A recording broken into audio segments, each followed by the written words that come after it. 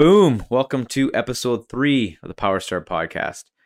This episode was actually recorded back in February, and there were some technical difficulties why I couldn't get it all together and get it up till now, but better late than never. Really great episode. I chatted with my buddy Marcelo, who is a former arm wrestler from the Toronto area. He's worked on a bunch of charity projects in the past, and he's currently has some charity initiatives that he's working on right now, which I'll link everything down in the description of the video. You can get to his social media and follow up what he's up to now. But yeah, he's a former arm wrestler. We talked about all kinds of things, everything from PDs in sports, arm wrestling, and current events at the time anyways, which again, this is a little bit late. But we talk about, the pandemic and the Freedom Convoy that happened in Ottawa the day following the episode we recorded. Because we did touch on the Freedom Convoy and the pandemic and mandates and whatnot and everything kind of surrounding that, I think I should make my opinion pretty clear, just so nothing I say gets taken out of context. When we recorded this was the day before the convoy, so we had no way of knowing what was going to happen down the road. I personally do believe in removing mandates for a lot of reasons. A big one being I do have a lot of friends that have lost their jobs and their businesses due to businesses being shut down. And I think, a bit of overreach on the government's part. So I personally don't think the government should, I don't think it should do anything, but I think they should minimize their involvement in people's businesses and personal lives. I think the vaccines are great. I think people are smart enough to do the right thing and to do what's best for their family. I don't feel the need to try to pressure or force or coerce people into doing things. I feel like everybody knows now what the safest route is, and I feel like in due time, everybody will do what they feel is the best and safest for everyone, right? That's my opinion. Maybe I'm wrong. I'm entitled to it. I personally don't think there is a political party or a political spectrum that speaks on all my views. I feel like I'm pretty selective on what I choose.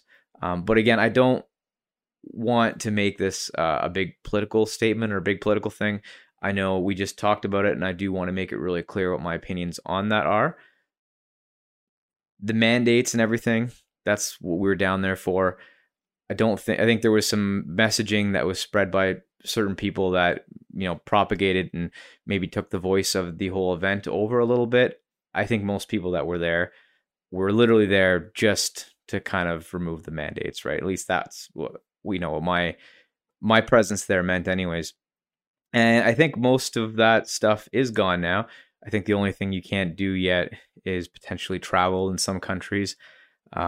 Personally, it hasn't affected me so much, but I do know people that have lost their jobs and people their businesses have just been completely decimated and probably won't ever come back because of what's happened. All that being said, I just want to, again, put my opinion out there, or not my opinion, but put what I think out there just so I don't get taken out of context on anything. On another note, another thing that I've started doing is, hopefully by the time this podcast is out, the website's up and live and running. I've started a website called waytoomuchpower.com, which will essentially just have a bunch of cool shirts and clothing and accessories that I think are kind of cool. Everything's designed by myself or my wife. She's got some input in there as well.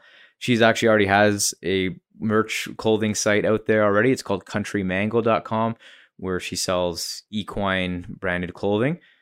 If you're into that kind of thing, then I'll put all the links in the description. You can get to all that stuff. But yeah, these are some prototype shirts and hoodies. This is the prototype hoodie from the site that we'll hopefully have up there. The actual one that'll be live will be a little bit cooler than this one.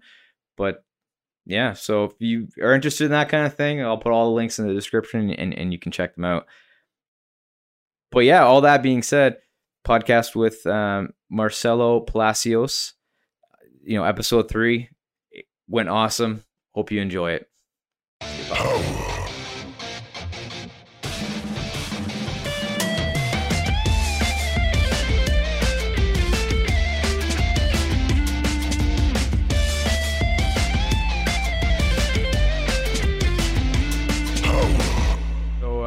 Marcelo, man.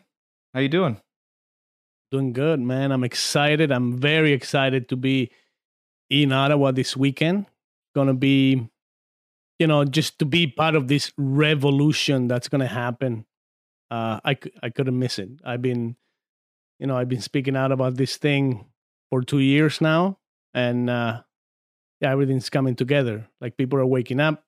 Uh, I'm excited to be here in the studio. Last time we talked was, I don't know, 6 months ago. Yeah, that was at the Club Mantis. Yeah, Los Mantas. And I was in Ottawa actually maybe 5 months ago, but I was just passing by quick and doing other things. So I was going to give you a call, but I'm like, if I go there, I got to make sure I have enough time to, not rush, not rush. And to be honest with you, I think 5 months ago, the studio didn't look like this. It was. Well, I'm glad I came now. It looks amazing. Yeah, it's good. Wicked. I cleaned it up. So I was actually using it as just storage space for the last little bit. Yeah. I've just been so busy with other stuff, so I haven't had a chance to have another podcast episode. Mm-hmm. But the plan from here on forward is like at least one every month. That's kind of the goal, I think. So if I can I'm excited. do one, I'm excited to be here and check it out. Yeah, Love man. it. So who is Marcelo? Eh? But Marcelo's this guy from South America. I've been here 30 years, probably, maybe a little more. So I've lived in Canada most of my life. And I got married quite young. I was 21. I had a son when I was 25 or 6. And, relationship that didn't happen to work. But I was married for quite a while. And now I'm just, enjoying life.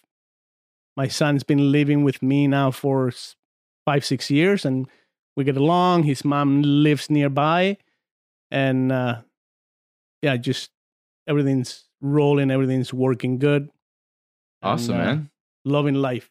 So whereabouts in South America? I'm from San Juan, Argentina. Okay, Argentina. Yeah. I was born and raised there. Beautiful weather, beautiful country. But I kind of left Argentina when I was just before I turned 17. I left for the U.S. When you live anywhere in the world, you think the U.S. is the place to be. Yeah. And so I went there on my own. I was there a year. It was kind of rough because I got there in February. New York is cold, so it was quite an adjustment for me from the culture, the language, the weather, this whole change. But makes you grow, makes you look at things a little different. So you lived in New York, like downtown New York? I got to New York. I lived in New Jersey. Okay, I lived in New Jersey, and then after a year, I went back to Argentina. Was there for about 6 months, and then I came to Canada. Yeah. So what was the reason to make the jump to Canada? I was supposed to go back to the U.S. because, the reason I left Argentina was Argentina at that time, 1989, 1990, was going through a really rough time economically, and it was dangerous. Inflation was off the roof. Everybody wanted to leave for a better life. So I left by myself. Then when I came to Canada, I came with my family. I was supposed to leave with a friend, but he kind of backed out last minute. So my dad said, "Listen, Argentina is not looking good right now. I'm coming with you." My mom said, "Okay, if you two are going, we're all going." So we all came. I have 3 sisters, 1 brother. So the 7 of us came, and we stayed for 3 years, and then we went back. Okay. We went back, and then I was dating somebody at the time. I ended up getting married and coming back. I got married in Argentina with my ex-wife, and then we came back to Toronto. So Argentina, is that right beside Venezuela? No, Argentina is right beside Chile. So it's the last country in South America, and Canada is the last country in North America. So my geography's bad. I'll have to look at a Google Maps just to get a reference to. Yeah, I go from one extreme to the other. Yeah. Well, Canada used to be good. Well, it's still good, but Well, listen, I left Argentina for a better life and to escape corruption. And lately, Canada's been been looking a little sketchy when it comes to what's been happening, not just kind of around the world. But this weekend, we're going to change that. We're going to change that this weekend. should be good. Should be interesting. I think Yeah. I mentioned it briefly, but we're planning on bringing some arm wrestling tables up there tomorrow. I would love that. I would love that. Arm wrestling's been a passion of mine since I can remember. And I'm that kind of person that passion is everything. Like anything I do, whether I'm cooking, whether I'm hanging out with friends, whether I'm working or I'm wrestling, it's if I don't feel passionate about it, I don't do it. I don't do it. So when did you start arm wrestling? What got you into that? I'm not exactly sure how it all started, but I remember being probably 8 or 9 years old and seeing older guys arm wrestle. Teenagers like 15, 16-year-olds, buff guys that I thought they were so strong, and seeing them do that, and then I started arm wrestling my friends, and I could beat most of my friends, and then I started arm wrestling bigger guys, and I could start beating bigger guys, and not because I was strong. I think I had somewhat of an idea of what to do at the table and where to put my elbow, and everything was somewhat freestyle, like freedom arm wrestling, what Devin calls freedom arm wrestling. And that's how we all start. We never put our elbow on an elbow pad when we started. It's always a table or a bench or a rock or any of those platforms to just arm wrestle. It's almost more dynamic, I think, right? Mm-hmm. Because I feel like the pad's really restricting. Yeah, very much. But I don't know. I feel like you could make the freedom more exciting. I think even too, right? I don't understand why. Well, maybe why the pad got more popular as time went on and kind of freedom started. Yeah, kind of because of rules. I think because of rules and federation and restrictions. I think not only the arm wrestling table shouldn't have pegs or pads. I think it should be round as well. I think it should be a round table where you can move from one side all the way to the other and vice versa. As long as you don't lift your elbow off the table, you're good. Maybe around and maybe like a spike pad in the middle. Yeah. So you have to get around and you have to get the other guy. Yeah. Some shark teeth or something. Yeah. Or a taser right in the very middle. I like I like the way you think. I like your style. Who's the X arm guys? Those guys that started the arm wrestling punching thing. See, those guys need to take notes. Yeah. So I'm and then I had no idea there was such thing as organized arm wrestling. So I became better and better throughout the years. Like I could beat most people, and I didn't know why. So working at the place where I'm working now, when I first started, I would ask people to arm wrestle. I would just go up to people and say, "Hey, do you want to arm wrestle?" And I found out there was this guy that was a world champion at work. His name was George Gacha. He actually passed away probably 4 or 5 years ago. Big German guy, big strong, and so I went up to him because somebody had told me, I bet you can't beat that guy. I went up to him, I talked to him, and he told me, yeah, we can arm wrestle. Tomorrow I'll bring a table, we put it in the parking lot, and we can arm wrestle. And I had no idea what he meant when he said he'll bring a table. I didn't know there was such thing as arm wrestling tables. So that was the beginning of, my arm wrestling adventure, which... So did you beat him though? Did you beat him? No, I was a little shocked actually. I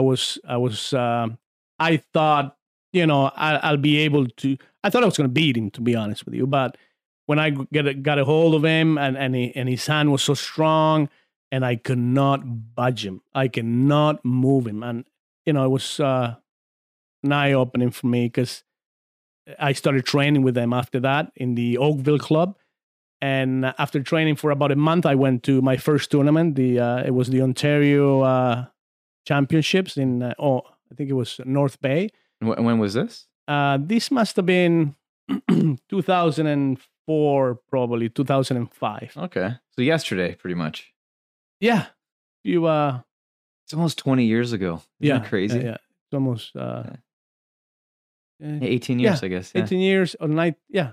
Because I think I started arm wrestling after the 2003 Worlds that was in Canada. I started right after that. So my first tournament, I drove 4 or 5 hours to North Bay, and both my matches combined lasted less than a second. And I got beat both matches. I'm like, no, there's got to be something to this. So the first few tournaments I went to, I couldn't beat anybody. And I was that guy that nobody can beat, right? So, it took a couple of tournaments to get a win, then to get 2 wins, then to place, and it's a progression that takes years.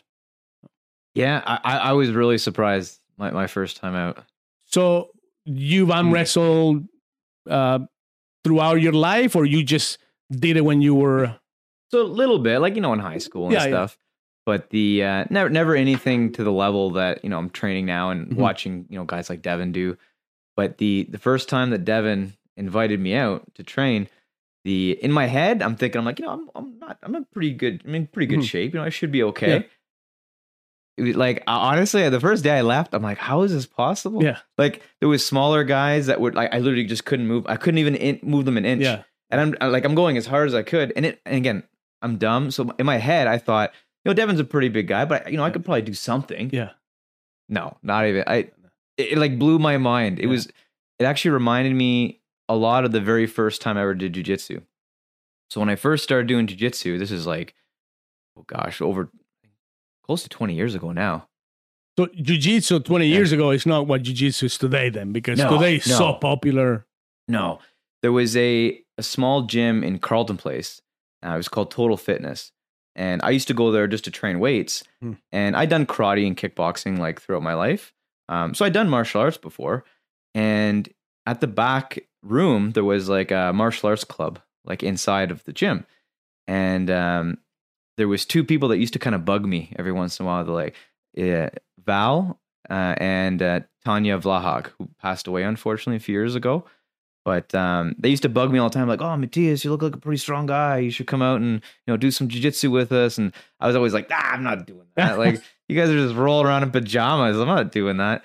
And then one day they convinced me to go out, and it was kind of the very same thing where I was like in pretty good shape, and I was like, I'm just. But you got your ass handed to you. Bro. Oh, it was terrible. It was so bad. It was so bad. There was small guys that were like choking me, and they were arm locking me, and like the whole time I'm just getting beat up. And I'm like, this is insane. Like, how is this possible? And then I was hooked. Like the next day, I couldn't wait to go. I kind of started doing less weights and doing more jiu-jitsu just because I was like in awe of you wanted to figure out the art of the sport. And with arm wrestling, the same thing happened to me. Like I could not understand why I couldn't beat these people, and it has to do a lot with the height of the hand or the cupping strength and just the posting. Once you put a little bit of back pressure, you pretty much take when you start arm wrestling, your typical move is going to be an inside move for the most part, usually with the shoulder coming forward and just moving the hand. And if you just apply a little bit of back pressure, that's what make guys that beat everybody. That's what stops them from doing that. Yeah, it's interesting because I think it is a martial art, right? Like I think it doesn't seem like it if you're just kind of looking at it. But if you remember the early UFC days, right, when you saw guys like grappling, people didn't understand it. Yeah. And I think that's kind of where arm wrestling is right now, and it's starting to kind of get out of that. Yeah. Whereas people are seeing it before, and it's just like, it's just 2 guys. Whoever's the strongest pulling sideways wins or pushing sideways. but it's not like that at all. It's like there's back pressure, you're pulling, you're using your wrist, you're using your fingers. Yeah, It's very dynamic. The popularity of arm wrestling is really growing right now. Yeah, and I do believe it's going to become somewhat of a UFC started now. With the UFC and the beginning of UFC, you could just have street fighters over there that were going to do decent. But now if you don't have a complete game, if you don't have jiu-jitsu, if you don't have a good ground game, if you don't have a good stand-up game, you're not going to last in there for 2 minutes. Somebody's going to find your weakness, and it's the same thing at the arm wrestling table. If you don't have, a lot of guys have that one move that is really good, but if they get stopped, they usually lose unless they have a complete game, unless they have some backup moves to counter your opponent. Yeah. And I think arm wrestling is the same way, right? It's the fighting and arm wrestling. Like if you look at some of the best MMA fighters of all time, right? Like you have guys like Anderson Silva, and Pierre, guys or George St. Pierre too. But those guys are probably not the best example. Maybe Anderson is, but a lot of these top guys, they really have like one lane of fighting, and they're just ridiculously good at it, right? Like Anderson's wrestling wasn't that good. I would say almost not really there at all. Yeah. His jiu-jitsu was good, but it's just how dynamic he was with his stand-up. He was the best, right? And then you had guys like George St. Pierre, who again was good at like everything, but as soon as he started really leveling up his wrestling, he was just crushing people. Yeah. And it was his wrestling was the one thing that he was like super, super good at. Yeah. That's what allowed him to just run through people, right? Like Khabib. Yeah, Khabib is the same way. Yeah, the same way. But what seems to happen in MMA, well, first of all, usually the champs don't stay champs very long, right? Like guys make it to the top. Only a handful of guys ever defend more than 2-3 times. Yeah. But a lot of the times when they try to change how they fight and how they train, that's when they start losing. It's because they kind of lost that lane that they were in. And I feel like again, I'm super noob, right? So, but I feel like it's almost the same way. I've looked at enough, high level arm wrestlers where there are most guys, they have like one lane, and they're ridiculously good at that one lane, and that's what allows them to beat like 99% of the people. Yeah. But then if there's somebody that figures out how to, get them out of that lane, then they don't have an answer for it, right? Yeah, speed is very important. When you first started arm wrestling, you think strength is the most important lane you can achieve, and that's probably one of the last ones. When it comes to what do you want to have first? I think speed is the number one thing you could probably have in your arsenal that is going to be very effective. Speed, hand control, power. I think power is number 4, number 5 for sure. Really? Yeah. Yeah. So how do you train speed in arm wrestling then? You have to have some fast twitching muscles. Like you can practice, but I think it comes down to coordination. It comes down to, some guys are quick, naturally, and some guys have to work at it. But I think, you should work at all your weaknesses. Your strength, there'll always be strength. Yeah. Like golf, you can hit a golf ball 300 yards. You will hit it 300 yards your whole life. So you got to work on your chipping or your putting or just your weaknesses. And I think it's like that with every sport. Just to throw this out there, I think I'm probably the worst golf player of all time. Oh yeah, we have to go for an outing. I love golf too. That's how I started some of my charity with the golf stuff. Yeah. You mentioned that. Yeah. Yeah. I started on a side note. I started playing golf in Argentina when I was about 15 years old. One of my cousins was a member of this place, the only golf club we have, the only golf course we have in our city. And his grandfather was a golfer. So there was like a place where everybody kept their golf clubs. So he's like, let's go play. So we go over there, and he he brought his grandfather's club, and they were wooden clubs, and the balls were horrible. But I couldn't believe that you could hit a ball 150 yards. So when I hit a ball 150 yards, it's like I got hooked.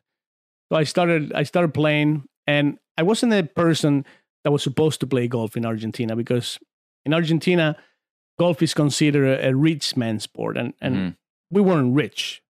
I was always decent at sport, whatever sport I was playing growing up, whether it was tennis or judo or swimming, I was decent at it. So I started playing golf. My father got me clubs, and I ended up winning 15 out of 18 tournaments in 1 year. So I loved it.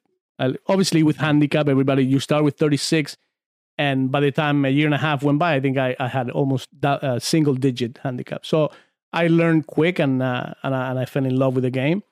But after I left Argentina, I never really focused or play again competitively.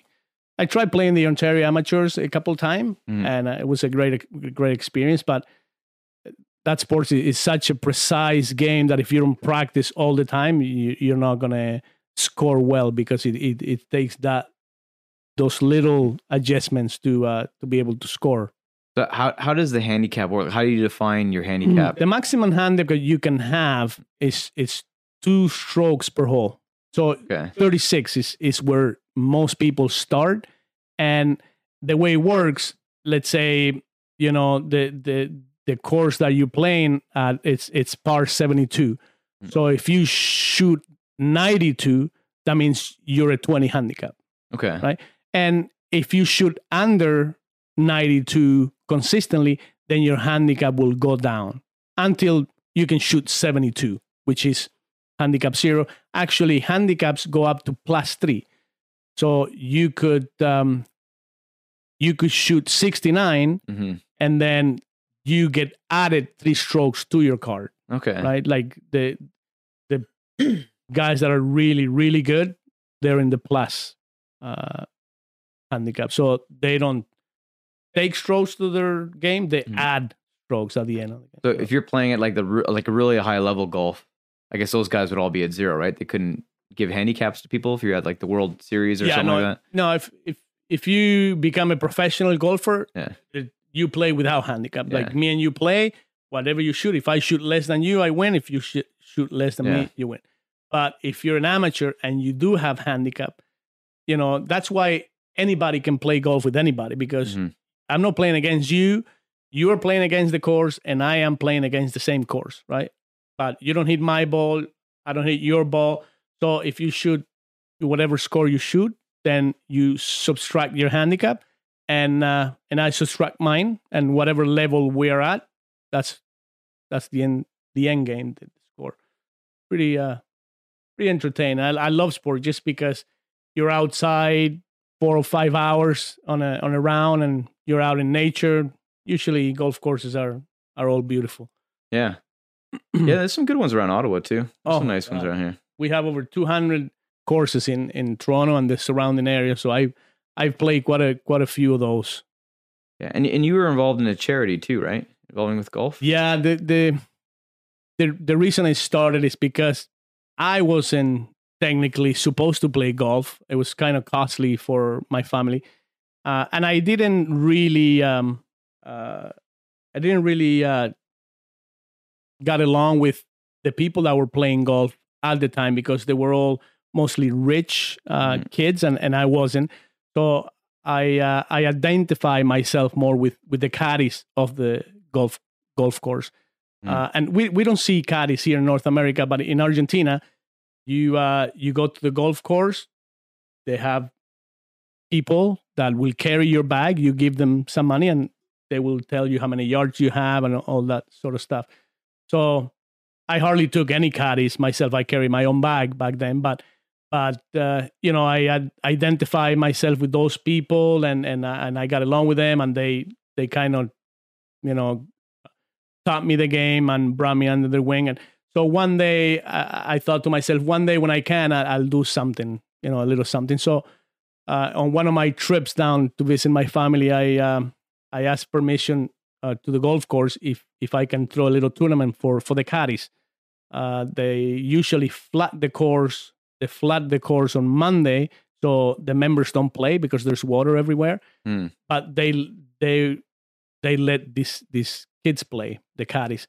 So we did a little tournament, and I brought like a few golf gloves and tees and balls, and that was the prize. But everybody had such a good time that the following year I did it again, and the year after that I did it again, and I ended up doing it for 17 or 18 years. That tournament, and my goal, the reason I stopped, because I reached what I wanted to do, which was I made sure that every caddy had their own set of golf clubs by the time I was done.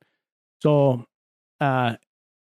some years I was able to bring one set. Some years I was able to bring 3 sets of golf clubs. So the idea was that if one of them, because caddies are amazing golfers, they live in the golf course, they're very poor, and they have that hungry, how do you call it, that survival instinct kind of thing. If they are given an opportunity, they are going to thrive, and by me giving them the tools they require to play golf, maybe somebody else could have given them the opportunity to play. And most professional golfers that come out of Argentina, they were former caddies in the past. So after I was done with the tournament, and everybody had their own clubs, then a few of the kids got sponsored to go and play in other cities, and I have big plans for the future to be able to sponsor some of these kids to become professional golfers. And I know if they do, they will help their whole community too. So it's a win-win, I think, in that respect. That's awesome. It was something that I look forward to doing every year, and it grew every year. It grew. People helped me with the food. People helped me. They donated golf clubs. They when you're doing something to help somebody else, people come together and help too. And, the more you do stuff like that, the more you want to do it, Yeah, no, for sure. Well, and I think when people see that their money is directly going to a good cause, right? Yeah. I think people want to be part of that, right? But when people see a cause that money's being thrown at and they don't see the results of it, I think they're less likely to do that willingly. That's why charities have a bad rap, because people donate $1, and oftentimes 90% of their dollar is not going to what you're originally donating for. If you're donating for I don't know, to give you an example, when Haiti had the earthquake, and people donated billions of dollars, but the people from Haiti, they saw very little money from that. So people have a hard time giving when they don't know where their money's going. Yeah, and you see tons of these like mainstream charities that their marketing budget, right, is like 40% of the donation money, and then they pay out another 30% in salaries. And you look at the CEO, and they're making like $3 million a year. Yeah. And at the end of the day, you see like 10-15% of their donation actually goes to the cause. I'm going to change that. Yeah. I'm going to change that, Matias. I've taken a break for the last couple of years, because after I was done with my little charity and the tournament, and I wanted to do more. And for 3 or 4 years, I tried so many things. But when you don't have money to start something, it's hard to get anywhere. It's hard to get help. It's hard to get people to believe in you. It's hard. But I started my little YouTube channel mid-year last year, and I think that is going to be the avenue that changes the way charity is done around the world. I can't wait. I know exactly what to do to change it. I will just explain it as the months go by, and as the idea grows. So I'll throw the link. I'll throw the link in the description of the video. So that'll be Marcelo's YouTube channel. But give me a summary. Like, how are you going to change it? What are you doing? Well, that had to come out later. I could give you a little bit of just an idea of what I'm trying to do. What I'm trying to do is, let's say, and I'll be honest with everybody, because I'm trying to start this thing and telling people I'm going to change the world. And for somebody to say that is a big statement, and people don't take you seriously. But we all change the world in different ways, and for me, the way I can change the world in my head, it's, giving my best, whatever that is, right? And anytime you are doing something positive, you're making a change in the world. So to me, it's, you just got to start something and people will come. Yeah, well, it's one of these things. I think, you shoot for the stars, maybe you land on the moon, right? Mm-hmm. You still made a lot of progress. I've done a market study already. I've had great people to look up to, like Nelson Mandela, like Mohammed Yunus, like the founder of Tom's, Blake Makowski. Like, the reason these guys became successful is because they were doing something. Like Blake Makowski, he started the Toms. I don't know if you're familiar with this guy. No, not at all. He started the the running shoes Toms. He actually started this project from some shoes from Argentina. Mm-hmm. They're called alpargatas. They're the cheapest shoe you can make. He was in Argentina vacationing, and he met two people at a cafe somewhere, and they started talking.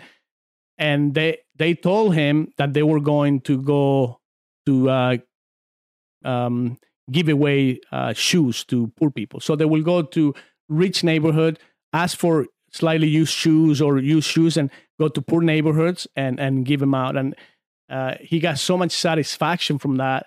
And he was a young entrepreneur from the U.S. He's like, I'm going to buy 200 pairs of shoes. I'm going to take them back to the U.S. For every pair of this that they buy, I'm going to donate a pair to somebody in need.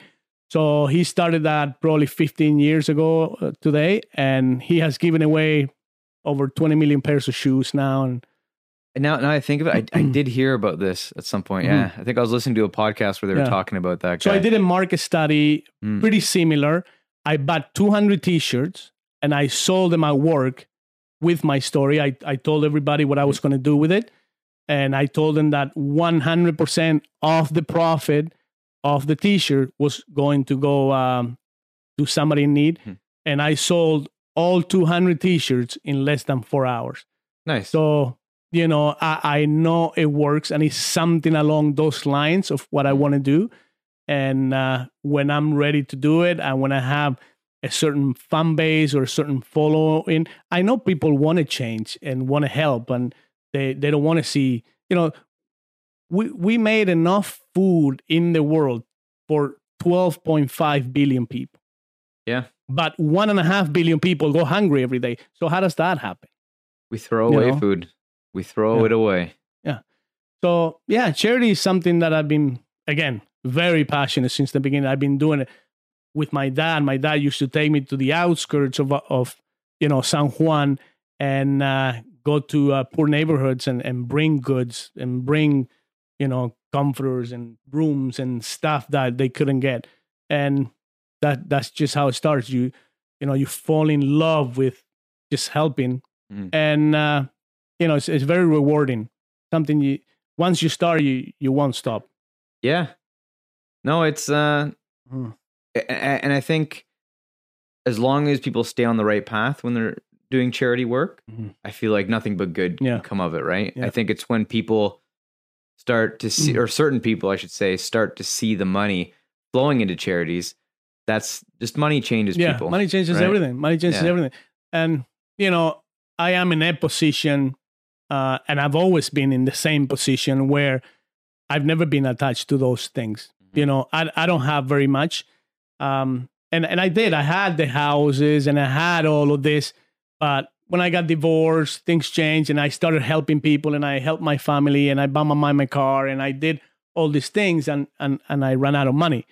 And since then, I become a minimalist, and I don't hold on to things. I don't hold on to anything, and I'm pretty sure I'm the happiest person I know, because I don't let money or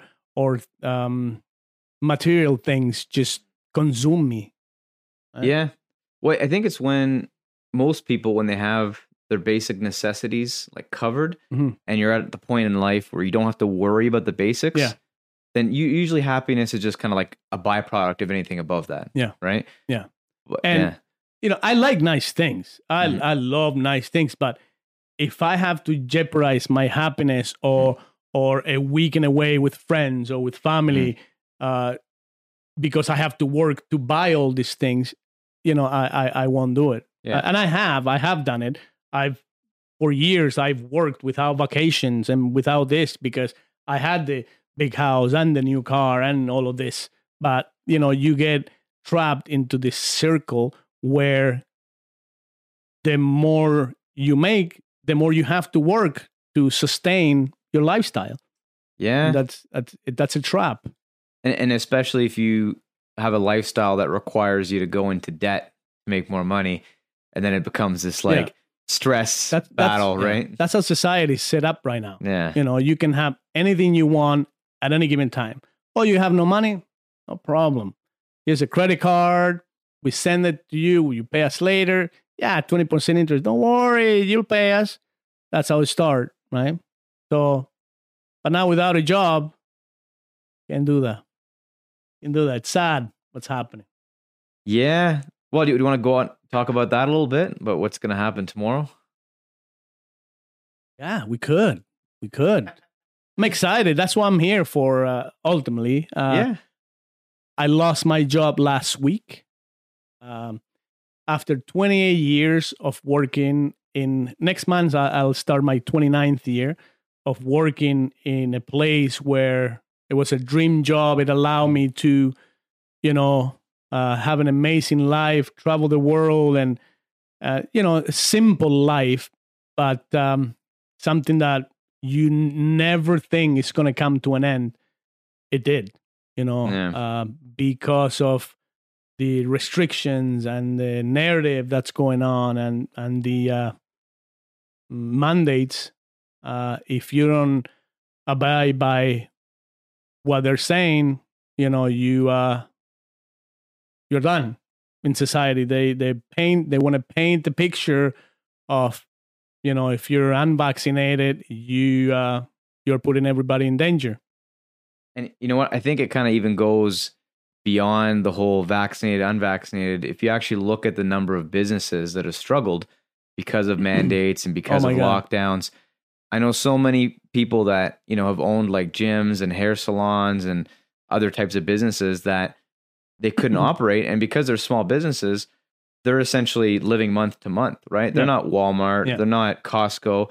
They don't have this, this bank account of unlimited money where they don't care if they get locked down. And the funny thing is, if you look at the way all the lockdown stuff happened and the mandates, they were looser on big businesses that could afford to be locked down, and they just crushed everything else. The whole thing to me, it just makes me sick because the math doesn't add up. You're telling that restaurant that has 5 tables that they can't work, but I work with 3,000 people and we were never shut down. Yeah. I work with 3,000 people, 2 shifts a day, 6 days a week for the last 2 years. And not only we were good, now I don't have a job. And I worked right there on that place for 2 years. They put the mandates of wear a mask, the plexiglass, and the whole circus. And now it's like they're playing with people's emotion, they're playing with people's livelihoods, people's mental health. It just makes me sick. That not so much for me. I'm gonna be 50 years old. I'm good.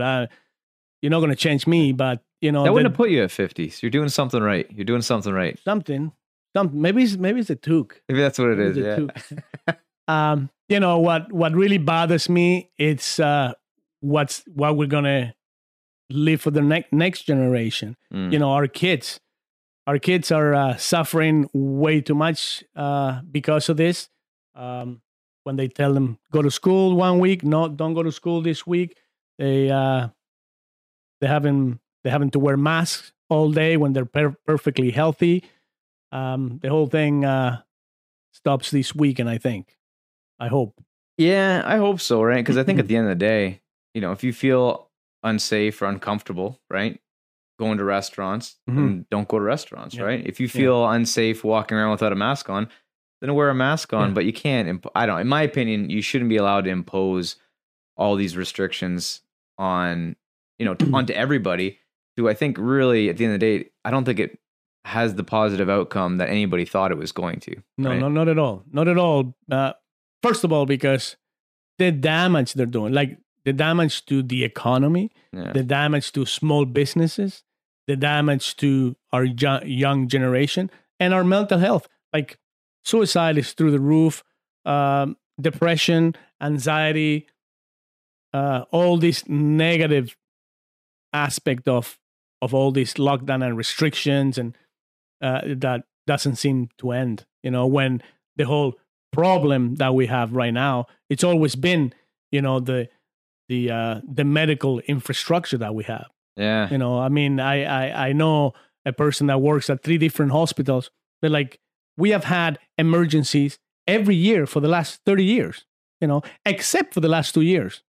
The last 2 years, I've seen less people in hospitals, she told me, than in the last 20. And I've been to hospitals. I was actually there 4 or 5 days ago for my shoulder, and I was in and out. Especially this time of the year where flu season every year overwhelms hospitals. Yeah. I think they take the opportunity to, implement more restrictions and more of this because the numbers are going higher. But this time of the year, the numbers have always been higher anyway. Yeah, everybody's getting sick. Everybody's obviously it's a controversial topic, but that's what I'm here this weekend to try and get people together and tell our leaders that we're not going to put up with this. So you've walked down to Parliament already? Yes, I was there the morning. I drove through the night last night. I got here at 5 a.m. just because I know how crazy the highway was going to be today and tomorrow, and I did the right thing. I went by the Parliament today, and there's a lot of people in there already. Everybody's making noise. Everybody's honking. On my way here, at every gas station that I stopped, there were hundreds of trucks just getting ready to. I guess some of them sleep like they always do at rest stops, but a lot of them, all these trucks were ready to go. It's crazy. I'm curious to know what the number is going to be. I think everybody's going to be surprised. I think so too. I think everybody's going to be surprised. I don't know about the number of truckers. I don't know if it's 10, 20,000, 30,000. The number of people that are going to show up. Yeah. Well, so what surprised me more, I think, than the number of trucks is I've seen videos online now of people filming the trucks driving by, and then video from the trucks. And it's like every underpass that they go under, it's like hundreds, if not like 1,000 people. Yeah. So you see these underpasses, the tops are completely full of people, the sides are completely full of people. There's cars parked all along the sides of the highway. And it's like, it's not just one underpass this happens. This is happening. All of them. Yeah. It's happening. And some of the overpass, they had to shut traffic down. Like they could not have traffic going because of the amount of people they had. Yeah. So it's interesting because I have a WhatsApp group with a couple of buddies of mine, and we kind of talk about this stuff. And I think most of them are a bit more pessimistic, and they're saying, "Oh, there's maybe going to be like 100 trucks and maybe 1,000 people that show up." And I'm like, man, there's 1,000 people on like one underpass. Yeah. When they drive by, it's going to be insane. It's going to be insane. Thing is, that's never been reported by the media or or the radio stations, but I have been to demonstrations myself in downtown Toronto, and the smallest one that I've been to, there's, I don't know, 10,000 people, like thousands upon thousands of people, because you cannot take the freedom to choose from people and be okay. That's not okay. Unless you're telling me this thing has a 30% death rate or whatever, I understand. Even 10%.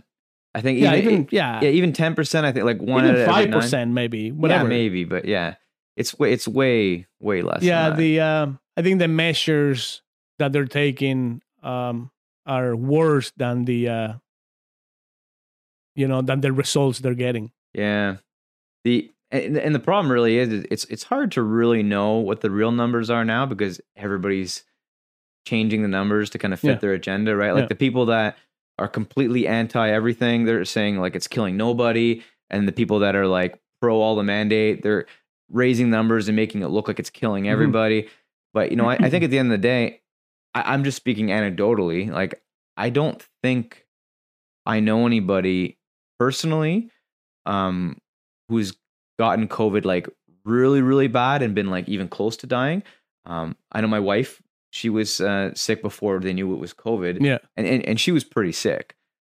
I wouldn't say she was ever like worried about dying.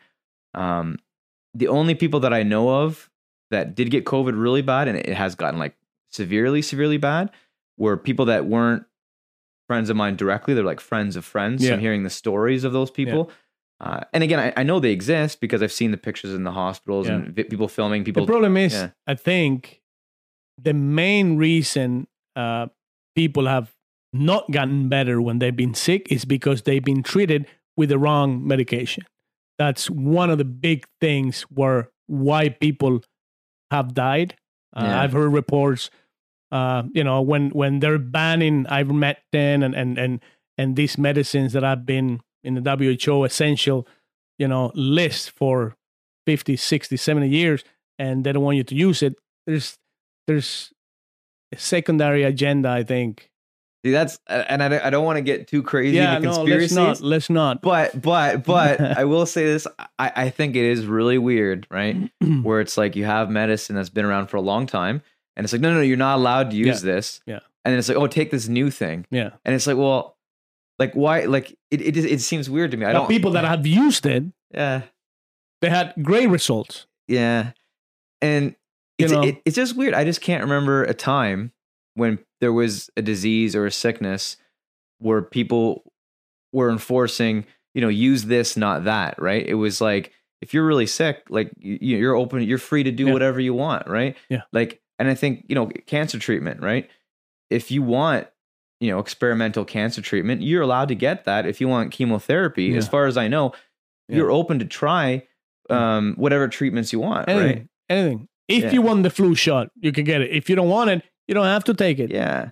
And honestly, I think cancer is a good example. Cancer kills way more people. And it ruins so many lives. Yeah. Like I know a lot of people that have died to cancer. Anything kills more people than COVID. Anything. Yeah. Pretty much. But the thing that's interesting about cancer, though, is it's been around for a while. It's getting worse. And the focus isn't there. I feel like there's always money being put in it, like, progressively.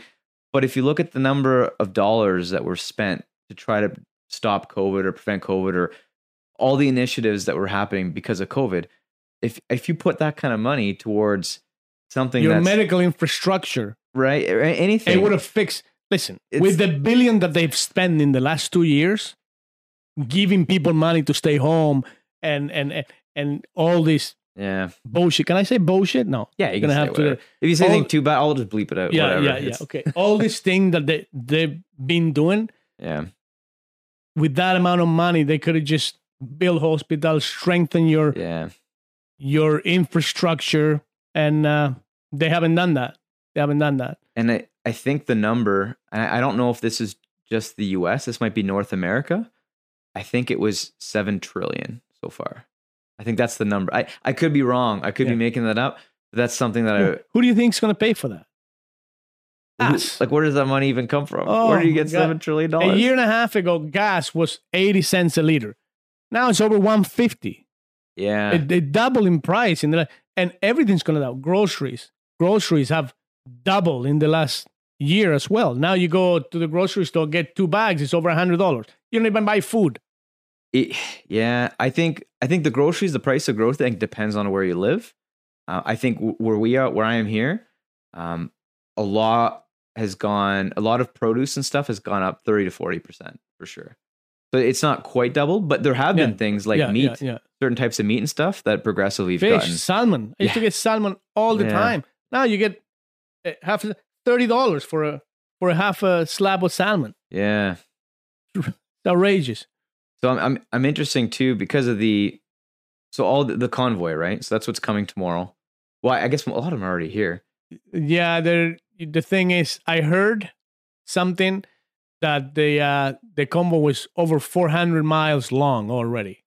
So the convoy that was entering Ontario, it was finishing Alberta or something, like the one of the first guys entering Ontario.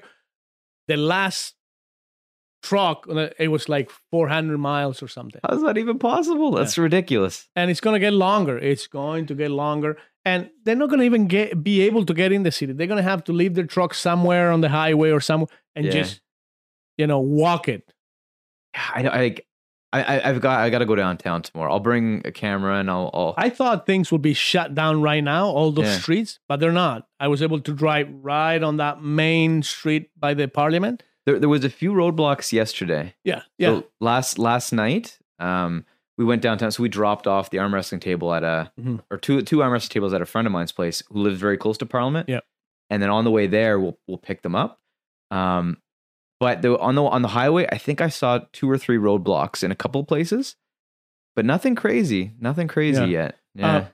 When I was driving here, it actually took me to the Trans-Canada Highway or something. It took me on a different way, not the 401, because of road closures. The GPS told me. So, I was able to find an Airbnb 20 or 25 blocks from this place. So I'm good. I'm set up. 10-minute walk, 15-minute walk, something like that. I'll take an Uber. I don't want to walk when it's minus 25.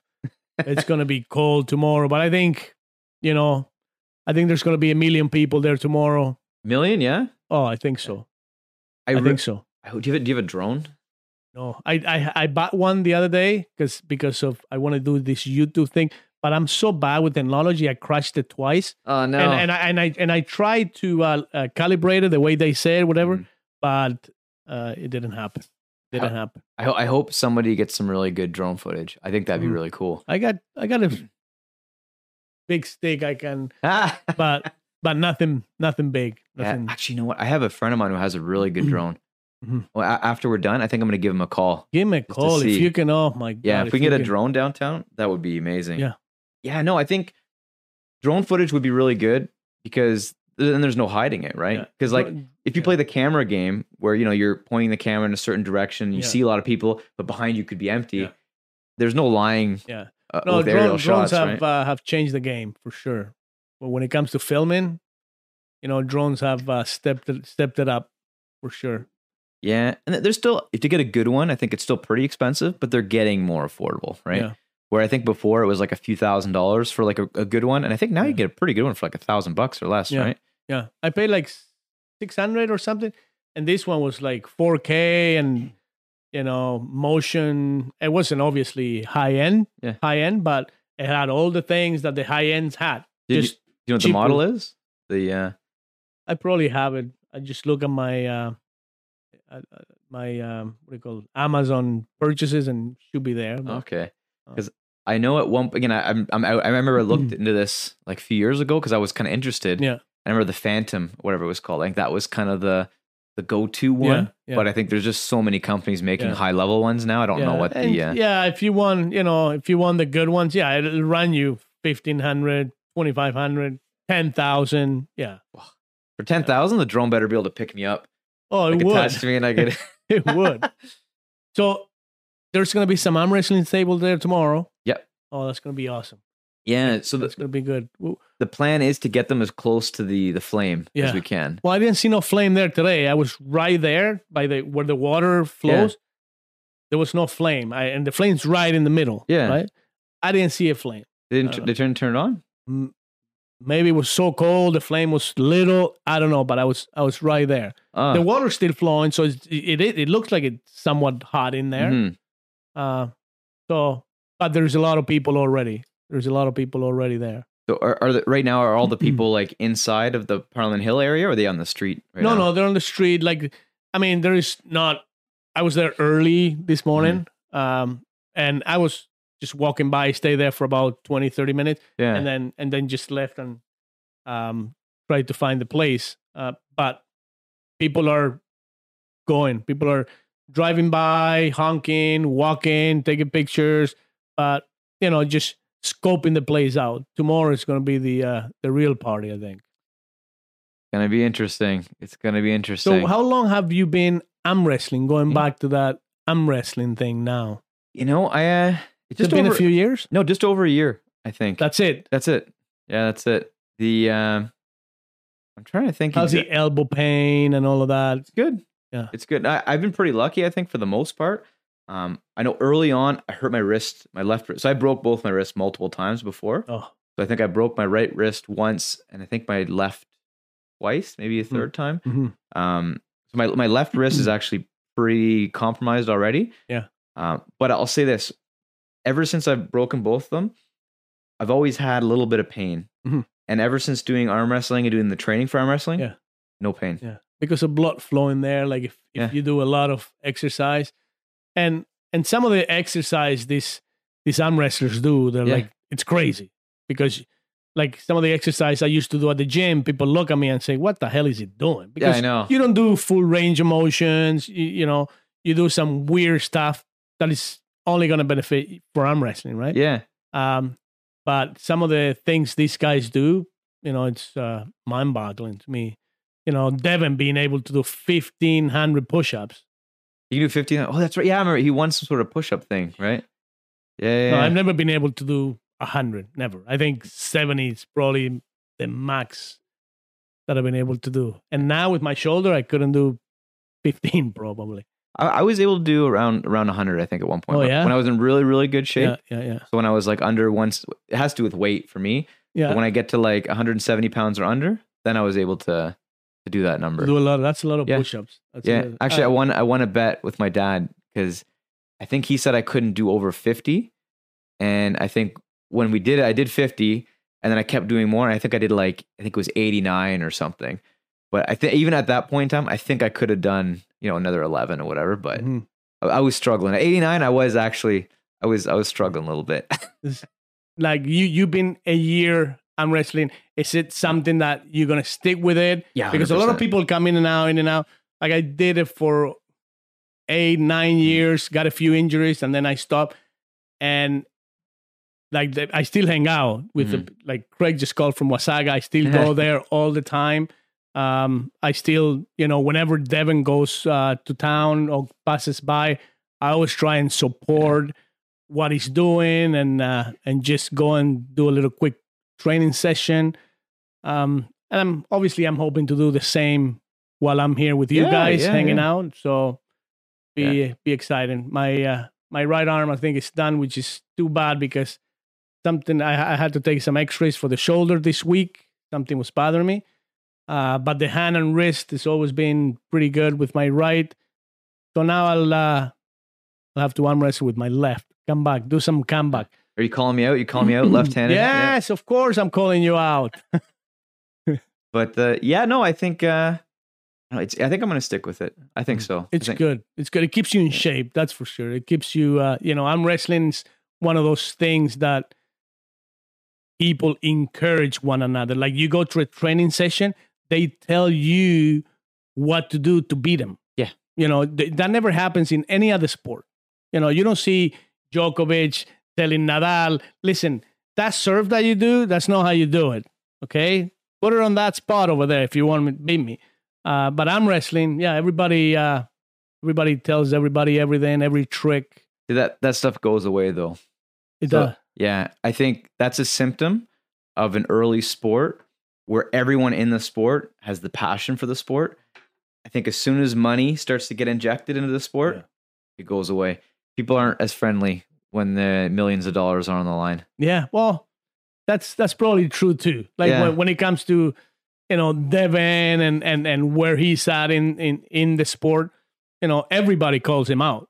Everybody. Yeah. Oh, for sure. Right. Yeah. But no, you wait, or you climb the ladder, or you do what I've done to get there, and then you can pull me. But see, he's in that position now. That's where arm wrestling, I think, again, we're a little bit different right now. Because if some random arm wrestler went to Devin's house like tomorrow and was like, arm wrestle me, Devin would be like, yeah, okay, whatever, he would invite the guy into his house, he would probably beat the guy, and then you'd probably show him like what he should be doing, right? Yeah. If you were to go to, let's say, Michael Jordan's house, or some random basketball player was to go to Michael Jordan's house, he'd just say, get lost, get out of here.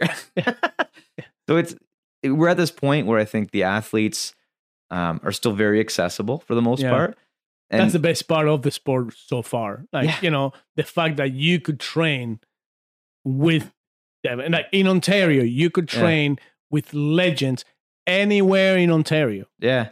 And that's where I guess I lucked out when I moved here, right? Because he literally is just down the road. It's like a 2-minute walk. Then from here? It's literally just down the road, yeah. That's wicked. You just kind of, I don't want to dox him on the podcast, but you literally just go down the road, you do a little zigzag, and you're there. That's wicked. That's wicked. No, when you have, Earl Wilson, Mike Gould, like all these legends that have been world champion many, many years, and then you go to an event and, they talk to you, you talk to them, you're friends, you have a drink together. That's the best part, that, as you said, they're still somewhat accessible to everybody. Yeah. And honestly, I think we can take a look at, I think the UFC and MMA, I think it's a good example for a lot of reasons. One, when early MMA was just starting to kind of hit the mainstream, you could essentially train with anybody. You could go to a top MMA gym and you could just go sparring or in training or do some jiu-jitsu with like some of these top level guys, right? Yeah. But then as the money's starting to get in there, it becomes more dangerous to like have a random guy come to your gym and then potentially get really hurt, right? Yeah. Like, because if you're just fighting for fun and you're fighting for like, $500 on the weekend, like, whatever, you don't really care that much. But now if that weekend, it's like you have the chance to win $15 million. It's like, okay, I'm going to mitigate my risk a little bit. I'm not just going to have everybody come in here and train. Yeah. Right? Because for that, at that level, every athlete has his team. They do training camp. They go away for months at a time to get ready for the low level athlete that is, I call it low level. It might be high level, but they're not getting paid yet. They don't have a team. They will wrestle anybody. They will fight anybody, know. But getting those opportunities, that's when things change for sure. Yeah. And another thing that really changes things too, which is kind of a taboo thing to talk about, is the drugs, right? So how does that work with MMA? It's illegal? Is it legal? Because you look at Conor McGregor right now, and you see his shoulders, and you're like, this guy's eating some weird chicken. So I can't speak too much on him, but I've talked to a lot of people behind the scenes, and it definitely used to be worse. Yeah. So you can even see it, right? You look at the early UFCs and like Pride back in the day. You see these guys, like, there's no way you're ever going to look like this, just eating chicken and rice, right? Like, these guys are jacked, like 300 pounds with like an 8-pack. Now, do you think to be an elite level fighter, do you have to be on the juice? So I think fighting's a little bit different, because I think it helps, obviously, right? But I feel like it depends on your style of fighting. So if you're somebody who's very high pace, like wrestling, for example, it makes way more of a difference than striking, because I feel like there's a lot of guys that are natural, I think, that haven't done any drugs, or very few, that it's just their technique and their style and their reflexes, right? Like the way that fighters can process data. So like, again, I want to use Anderson Silva as an example. Like, there's certain fights that he almost goes into the Matrix, where there's one fight, I think it was against like Forrest Griffin, when Forrest is throwing punches and he's trying to hit him, and he's just literally just like moving out of the way. He hit him one time. Yeah. And I think Forrest, I think he even kicked, I think he threw a head kick and he just like leaned back like out of it. And I think even if he was doing drugs, I don't think it would have mattered. Like, you need to kind of be in a zone to be able to perform the way that he did, right? And that's like, that's instinctual. That's like your reflexes. That's just raw speed. And it's just like, you know, ring IQ, right? Your intelligence to be able to do those things at those particular times. When somebody's coming at you. Yeah. Right. So I think in those situations, like, I don't think the drugs would help. Mm-hmm. But again, if you have, like, take Brock Lesnar, for example, right? So Brock Lesnar, as far as all-around fighter goes, he's not really that good, right? Mm-hmm. And I'm not saying as an insult, like, he's freaking Brock Lesnar. Like, he's huge. He's a good wrestler. But a good hammer fist. Yeah, yeah. But you take Brock Lesnar and you kind of shrink him down. Like, do you have somebody that's going to be the heavyweight champ? Probably not, right? So it depends a lot on the style. Whereas in a sport like arm wrestling, it's very strength-based, right? So obviously any sport or any style that's going to favor strength, drugs are going to make a big difference. Yeah. And cardio too, right? So another kind of taboo thing is there's people that are doing like EPO and other drugs like EPO that essentially allow you to run at full steam for like really long time. So I've never actually trained with anybody that's done EPO, but I've seen performances of guys that have done it, and it's like it almost doesn't make sense, right? Yeah, I don't even know what EPO is, but I've heard of arm wrestlers at a really high level when they go and compete against Europeans, because a lot of athletes from Russia, Ukraine, Turkey, they're using steroids, and to be able to level up with these guys, you have to go over there juiced up, or you're not gonna fare well. Yeah, and I think that's kind of I think it's the unfortunate part of every professional sport, right? Like, I feel like arm wrestling is it's unregulated, right? Like, there's no testing. Well, but at the WAF there is. At the WAF events, they do test. And but even if you test, like, if you look at the UFC, for example, right? Like, they for sure do testing, and they do expensive testing. Are people still doing it? Yeah, for sure they are, right? There's like... but it's a science. They know when to stop. They know when to maximize their opportunities. And, you know, it's especially Eastern Europeans, like, they've been doing it forever, and they have it down packed to a science. All the Eastern European guys are going to hate you now. The fact that you said that. I just said Eastern Europeans. I didn't say you. But so I think even once arm wrestling gets to the point where they are doing like drug testing in all the major leagues, and it's there, I think it's an unfortunate part of sport, right? Like, people's desire to win is really high. Like, I think even if you take the money out of it, I think people will still do drugs to win. Like, people are so high level athletes are so competitive.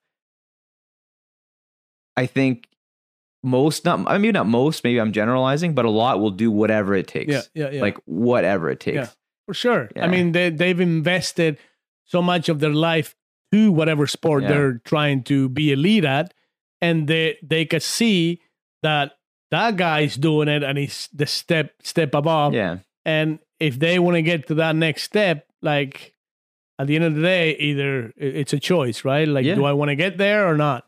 And 9 out of 10 times, you know, people try it just to see if it will make a difference or not. Yeah. And again, I've personally never done anything. I'm not against it. Like, maybe I will at some point, like, whatever. I don't know. But right now I feel like, you know, whatever, it's not worth it. Right. Yeah. But I know a lot of people that have dabbled with things, and I don't want to say this because I think it's like advertising steroids, but for some people, it's like magic. It literally is like magic. Like, oh, for sure. A really good friend of mine used to lift weights together when we were younger. And I remember at this point in time, I'd already been lifting weights for quite a long time. I don't remember exactly what I was lifting at the time. Maybe I was benching like, 270, 280, like kind of in that range at that time. And most of my lifts, I was like almost 100 pounds more, right? I think I was doing about 280, 285, and I think he was benching around 185 at the time. Yeah. And he'd done drugs before in the past, like he's on and off. And I don't remember exactly the compounds he was taking, but he literally went on a cycle of something. And I think it was no less than like 3, maybe 4 weeks. He was lifting more than me on everything. On everything. Literally his intensity of the gym completely changed.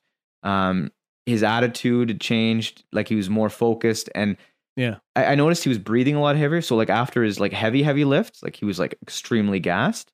But it was kind of incredible to see because he literally went from benching 185 to benching like 320, 330.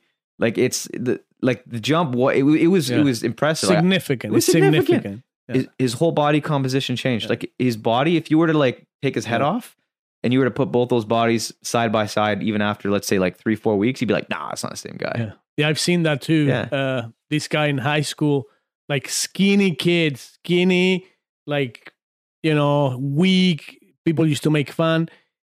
I didn't see him for a while. Then 6 months went by and I saw this guy. I'm like, no, this is not the same guy. Yeah. Like he must have taken everything that was out in the market.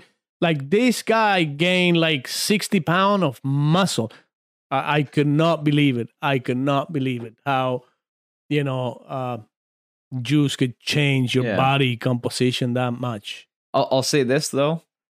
It's either, again, I don't 100% know, but I think it's either the way that people do it or there's a genetic attribute to it as well. Mm-hmm. Because I do know people that have done a lot of drugs and they never really got very impressive, right?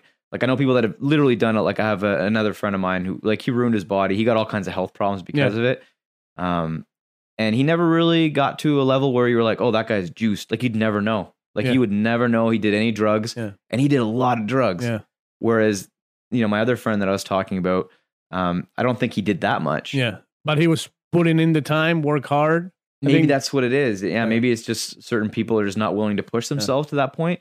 And then maybe the people that are, if you add drugs to the mix, that's what really makes a difference.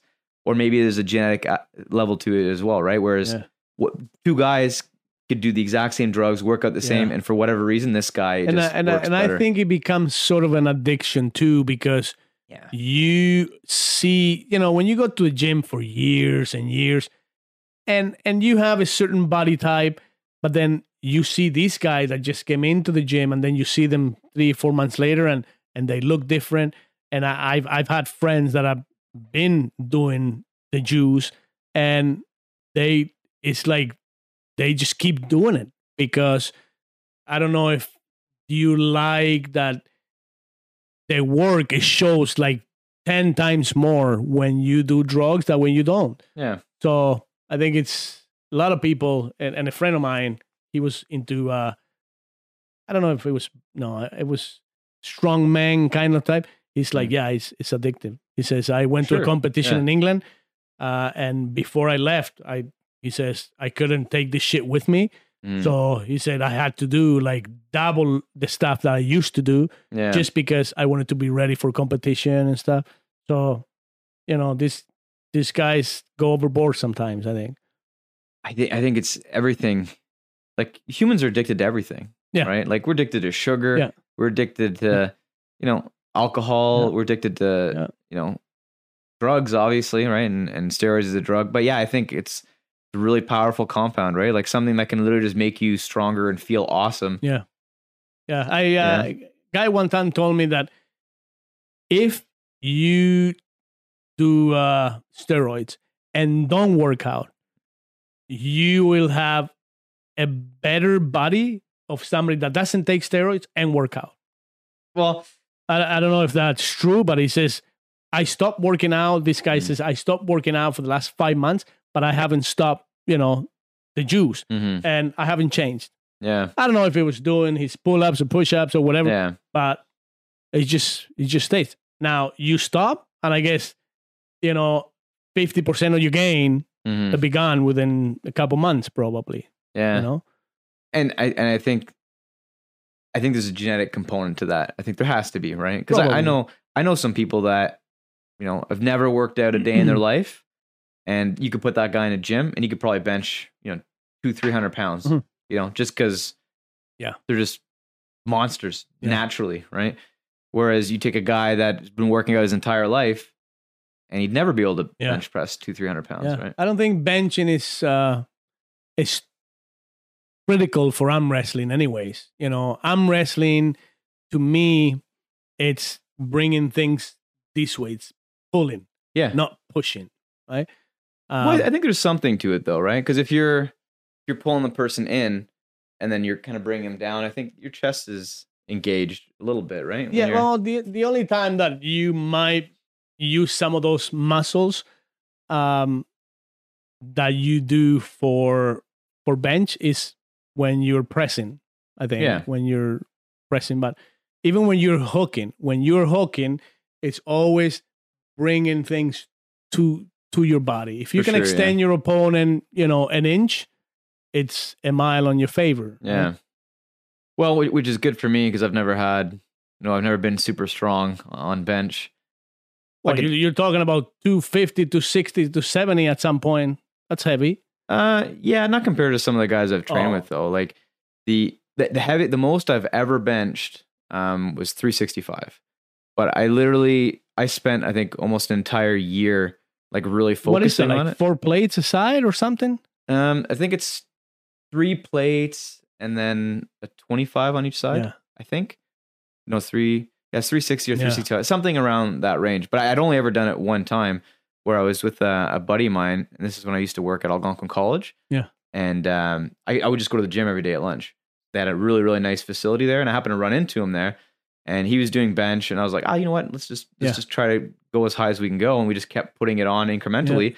And I remember, it was like 360 or 365. But if you could do 365, you could probably do 300 easy, like not easy, but regularly, right? I'm trying to think. At that time, my workouts were mostly 5x5s. So I was doing, it was very rarely that I would try to do maxes. I would just do maxes once in a while.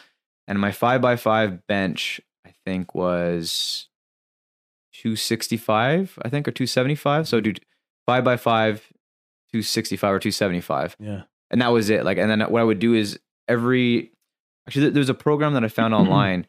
I think it's called the Russian Experimental Weightlifting Program. And it's a program that some guy did for the Olympics one particular year, and they put an Excel sheet online so you can just put your lifts in. Yeah. And then you can essentially just follow the plan. And that when I was following that to a T, that's when all my lifts started to get really, really good. Yeah. And the way it worked is you put in your 100% max on bench press, deadlift, shoulder press, squat, and I think your cleans or clean and press or something. It was just cleans, I think. And then it would essentially just generate you a program based on that. Yeah. And then at the end of every time you do it, so I think it's 3 or 4 weeks, and you go through the plan, and then you do a max. And I think every time you end at 105 or 110% of what your max was. And then increase. Yeah. And obviously you don't make it all the time. Yeah. But whatever your max was at the beginning, so let's say you're benching 100 pounds, you would do it. And then at the end, you would probably bench press 110 or 115 pounds. Oh, those amazing. Yeah, it worked pretty well, but it obviously doesn't scale forever, right? The more times that I was doing it, I would incrementally. But those programs are amazing. My brother started running. He's a couple years younger than me, but he started running last year. And the program that he started, he's like, it was a little dumb because they made me walk 1 block, run 1 block, walk 4 blocks, run 4 blocks. It was really slow increments. Yeah. But then 2 or 3 months later, he's running 2 hours nonstop, right? Which if you don't get into one of those programs that, they've been studies made over and over and over, if you follow it, and they actually pass it to me. I hate running, but I might start. Running's something I really got to get into it. Yeah. I think it's all about, progressive overload, right? Always adding a little bit more. But then I think rest is important too, because I think the particular program that I was talking about, it was, you would do this thing for 3 or 4 weeks, and then you would rest a week and then establish your max again, right? So the week that you're resting, you weren't supposed to lift any heavy weights. You're just supposed to do light cardio. That was it. That's Amazing. Yeah. So, but I guess certain attributes, like I think speed and like endurance, I don't think the rest is that important. I think if you want to be an endurance athlete, and again, maybe I'm wrong, but I feel like you could probably push yourself. I think rest is more for healing. Yeah. And just let everything come together. Like coming back to Devin, like I see how hard he trains, and then prior to an event, like he just stops. I mean, he still does the blood flow exercises and stuff, but he changes completely to just heal. Seeing this guy progress, in the last 10 years, seeing how the Russians train, how the Ukrainians are, Devin used to be a guy that would max out every workout. Mm-hmm. Now he said he doesn't. So, and he's had more success. But see, I think it's an age thing too, though. I think when you're younger, you can just abuse your body and just destroy it. And then the next day, like you're awesome. Where I think I'm starting to feel it now, where I'm in my late 30s. I can't really do it the same way. Like I used to push myself super, super hard when I was in my 20s. Yeah. I can't do those same kind of workouts now. I try, but the next day I don't feel the same. I feel like now if I push myself like that, I would just be breaking everywhere. Yeah. So age, there's not a lot of good things about aging. There isn't. There's a few good things about getting old, and one of them is just saying what's on your mind. Love that about getting old. You just don't give a shit. So, but aging is horrible. It's interesting because I feel like within the last 20 years, our freedom to say what we want to say has kind of dwindled a lot. That's why, comedians, they can't be funny anymore, because anything they say, they used to make fun of, gay people. They used to have funny jokes about, Spanish people, Asian or African American. Now you can't say anything. I think it's actually more dangerous than that. Because if you look at, think of the dumbest thing that you did when you were in high school, right? Oh, I got so many. And now imagine that there was YouTube videos of all those things on the internet. Imagine your Facebook was just full of those things, right?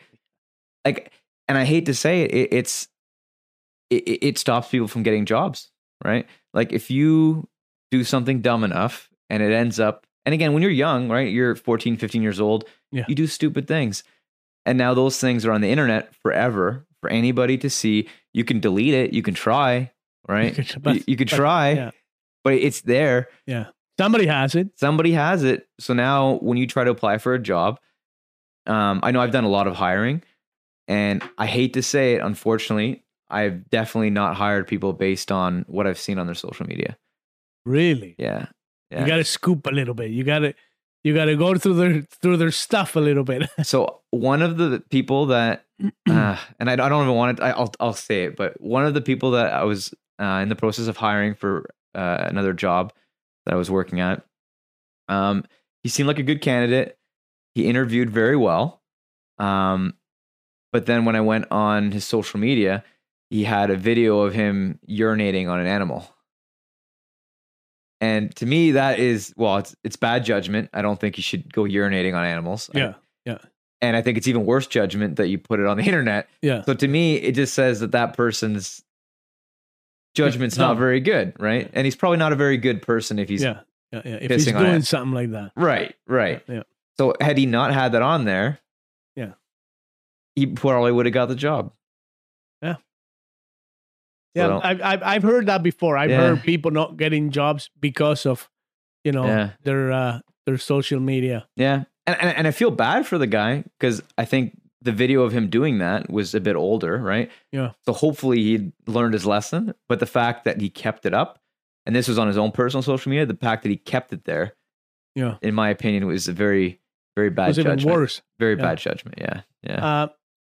One more thing I wanted to touch on, and we've been switching between topics. What do you think about the censorship lately when it comes to a lot of stuff, including this COVID thing. And I understand if I get banned for putting something or saying something, but what do you think when an expert on a certain field gets banned because what they're saying doesn't fit the narrative? And we've seen a lot of that as of late. So I have a lot of opinions on it, so I'll try to keep that short. But I think censorship's never good, right? Like, I think in an open society or a free society, the good ideas rise to the top, right? So if you have a pool of ideas, the ideas that are the best, those are the ones they're gonna come up, and those are the ones I think as a whole people are gonna support, right? As soon as you start nerfing ideas and nerfing speech, one of two things is going to happen. So the one consequence is those ideas are never going to get debunked, right? So if it's fake, right? If it's fake news, there's nobody there to essentially say that it's fake because you're censoring it, right? The other thing that happens is people's minds start to go in different directions. It's like, okay, well, why is this being censored, right? Like, this seems like it shouldn't be, but it is. And now all the conspiracy theories around that, maybe they are true, maybe they're not, but you're validating the conspiracy theories now, right? So with Dr. Malone, I guess he's one of the people you're probably referring to, right? Well, there's a few doctors and experts and virologists that are being banned every single day. Right. They devoted their life to a study, and now they're releasing their findings and stuff, and they're, they are being censored. They're being judged. Yeah. They're being, they're losing their jobs. Yeah. And like I was saying, I think the outcomes, can vary, right? So I think Alex Jones, he's probably the best example. Everybody knew who Alex Jones was before he got banned, right? Mm-hmm. But when he got banned off of every social media platform, like almost at the same time, it almost gave him superpowers, right? Because now everyone was like, holy shit, like maybe Alex Jones is right about everything, right? And at the end of the day, I don't think he's right about everything, but there were some things that he said that were like pretty spot on, right? Yeah. But because they're banning him, now everybody's like, okay, holy shit, like what's going on here? We have to look more into Alex Jones, have to look more into what he's saying. Yeah. So if you look at what happened to his personal website, not his personal website, but his company, InfoWars, and their app that they had, the second he got banned, it exploded. Blew up. It blew up. And now all of a sudden, Alex Jones is like, the most popular, censored guy, Yeah. So not on the internet. right. He's the most popular guy, on the internet, but not on the internet sort of thing, right? Yeah. But they went crazy because everything that he was in at the time was being pulled down. So if there was tweets about Alex Jones, they were pulled down. If people were posting videos on YouTube or Facebook, I think both, they were taken down like one after another. So, in a way for him, it probably was good because by censoring them off those platforms, he was able to bring a mass amount of people onto his platform and then grew his audience from there. And he was making all the revenue, right? Like before, he was sharing the revenue with YouTube. Now he's making it all. Yeah. So fine line. It's a fine line. Yeah. I'm just not a big fan of, this, banning of, freedom of speech. I can say whatever I want. Yeah. It doesn't mean I'm right, but I am free to say it. Why does your opinion is more valuable than mine? Yeah. And I think I actually listened to a talk the other day where they were comparing what the internet was intended for and what the internet is now. So originally the internet was intended to be like a decentralized network, right? Where now it's gotten to the point where there's literally a handful of companies that control like 90% of internet traffic. You have Google, you have Facebook, you have Amazon, and then I think maybe Microsoft. And there might be another one, Twitter, right? I think those are the big five. I might be missing a company. Instagram, it's Facebook. It's owned by Facebook. It's owned by Facebook. But so I think I might be missing one or two companies. Yeah. But realistically, I think those are the five companies that pretty much control the internet. They pretty much control it, right? But the internet wasn't built for that. The internet was built to have all these things and all these, originally before URLs were the way they were, you were accessing, independent servers. Like people would put up their own servers for their websites, right? Now, they got to go through them. Right. Well, now everybody's hosting through cloud platforms, right? Like if you want to host a website, you're probably not going to, well, I have a server here. Maybe I should host my own stuff. But I think we have to go back a little bit and we have to decentralize things. So it's actually a project that I started a couple years ago, which I've been thinking about playing around with it a bit again. Yeah. But I started working on like a decentralized social media network where everybody who has a device, they're hosting a little piece of the network on their device while it's running. And I think that's the only way. And I think that's going to happen more and more now. I mean, you're seeing different apps now that are more secure and that you're not getting so much ban, I think. Well, something you got to think of, though, is a lot of apps that say they're secure, if you start looking into the actual security, not really that great. Not really. Unfortunately, yeah. Like, well, WhatsApp is a good example, right? So when WhatsApp is bought by Facebook now, and if you look at the terms of use that WhatsApp, and I use WhatsApp all the time, so I'm not saying don't use WhatsApp, but maybe think twice about when you're using it. Yeah. I use WhatsApp all the time. But now there's this Signal, there's this Telegram, there's some other ones that I'm not very familiar with. Right. But they say they're better than WhatsApp when it comes to security, I think. So here's the thing. So WhatsApp, for example, they changed their terms of use to say that Facebook looks at the data that you're using and they look at your messages and who you're sending it to, but they can't read the messages, right? But they're using that data for something, but they're very unclear. Like, oh yeah, we study your data, but we don't know what your data is. Like, and you think about that, it's like, okay, well, how are you studying my data if you don't really know what it is? Yeah. It doesn't really make a lot of sense. If you're not supposed to know what it is, how do you know? Right. And if you look at the way the private key, public key encryption methods that they use, they're good, right? But they're not perfect. But the fact that all your messages are still stored in a centralized server, it allows a lot of vulnerability still, right? And I think a lot of these platforms, because they're centralized, there's always problems with that. So I think if you really want, well, like you know what a man in the middle attack is? No. So if I send a message to you, right? If we're like me and you were talking right now, right? Whoever can hear a conversation, they know what we're saying, right? Yeah. But because we're in a closed room, there's nobody around, we're pretty safe. The same thing goes with the internet. So when I'm texting you, right? Like WhatsApp, for example, my message will go from my phone to the WhatsApp server and then it goes to you, right?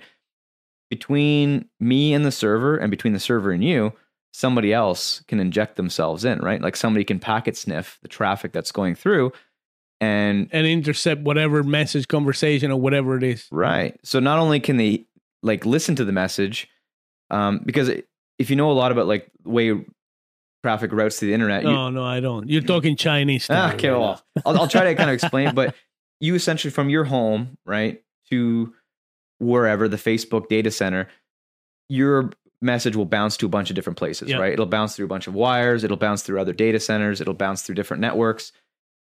Anywhere in between that chain, like somebody could literally, and again, it's not likely, but somebody could tap into your the line that goes from your home to the the phone tower, and they could tap into that line and potentially sniff the traffic, right? It's not a likely scenario, but like there's people out there that are ridiculously smart. Like hackers are, there's some legit people in there that they're geniuses, right? These guys are super smart. Yeah. So essentially what somebody could do is they could listen to the message as it kind of gets routed through. And in worst case scenario, people can actually change the message, right? So I could be sending something to you. Yeah. Let's say somebody at the WhatsApp headquarters, right? They see this message come in and it's like, oh, I want to play a joke on Matthias. I'm going to change this to this, and then I'm going to relay the message off. Not a likely scenario, but anytime that you have an in-between point you're going to, it's always a possibility, right? And again, I'm not saying people at WhatsApp are doing this. I'm just saying. No, but I'm sure it's happening. If there's a possibility where a communication is not secure, guarantee, there's the potential for people to do that kind of stuff. So I think that the best way to communicate in a secure manner is not to have a centralized server, so not a place where all traffic can go to, but take the shortest route to your destination, right? So if me and you are in the same room and we're texting each other, well, like, why are we sending our messages to Facebook or to WhatsApp, right? We should be using the closest way of communicating, whether that's Bluetooth, whether that's NFC, whether that's Wi-Fi Direct. There's a lot of different protocols that can allow that, closer communication, right? And if I'm here, right, and let's say you're 2 houses over, but my neighbor, he's the closest point between us. If he has some way that we can send a message to him and then it goes to you, then maybe that's closer and more secure than passing it through a wide network, right? So, yeah, that's where it gets complicated technology to me. Like, when you explain all these things, and you're trying to explain it in a way where I could understand it. Yeah. But it's so complicated to me when it comes to all this, because all of this new technology to me is all new. All this, even though it's been around for 20 years now, the texting and the internet. Well, the internet probably 30 years now, and the early 90s started, blowing up. Now with, just this equipment that you have right here, it's unbelievable. It's unbelievable. Hey, I'm just in the basement. We're in a This is all movie magic. Everywhere behind the camera is just garbage. It's amazing. Make camera monitors everywhere. Yeah, supercomputers. Yeah, this is actually a really accessible setup. Like what I have here, you could set this up at your house for not that expensive. Whatever. No, you could.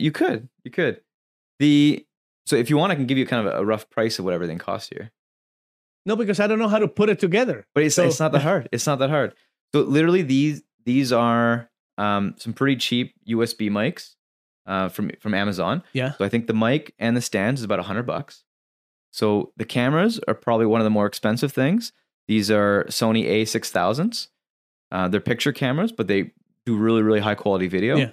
I bought both of those, I think between $500 and $600 each. Yeah. I've seen people actually film with those instead of the big things or different technology. Everybody's using those now.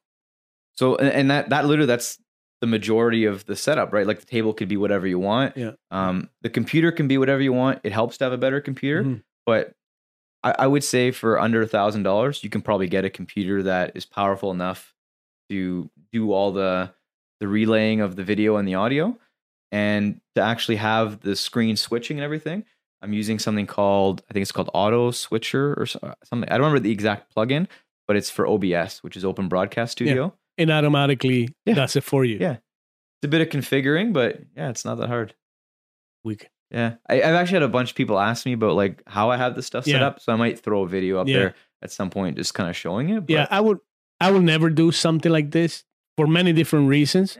I'm not good at talking. I'm not good at interviewing. I'm not good at coming up with, points of conversation. You're keeping this thing going, asking questions, throwing this thing here and there. Yeah. No, you're good. You could do it. You could do a podcast or something. Well, you got a YouTube channel. So what's the plan with the YouTube? I'm horrible at it.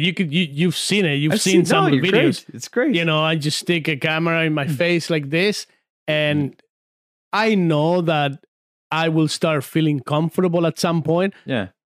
I don't know to what extent, but I have a message to relate, and I have to do it. Yeah. I have to do it. I'm close to retirement. I'm almost retired now because I'm out of work, but I need something else to do. And I think, this little bit of charity and thing, I started the YouTube for a different reason. I started the YouTube because I see so many people are unhappy and so many people,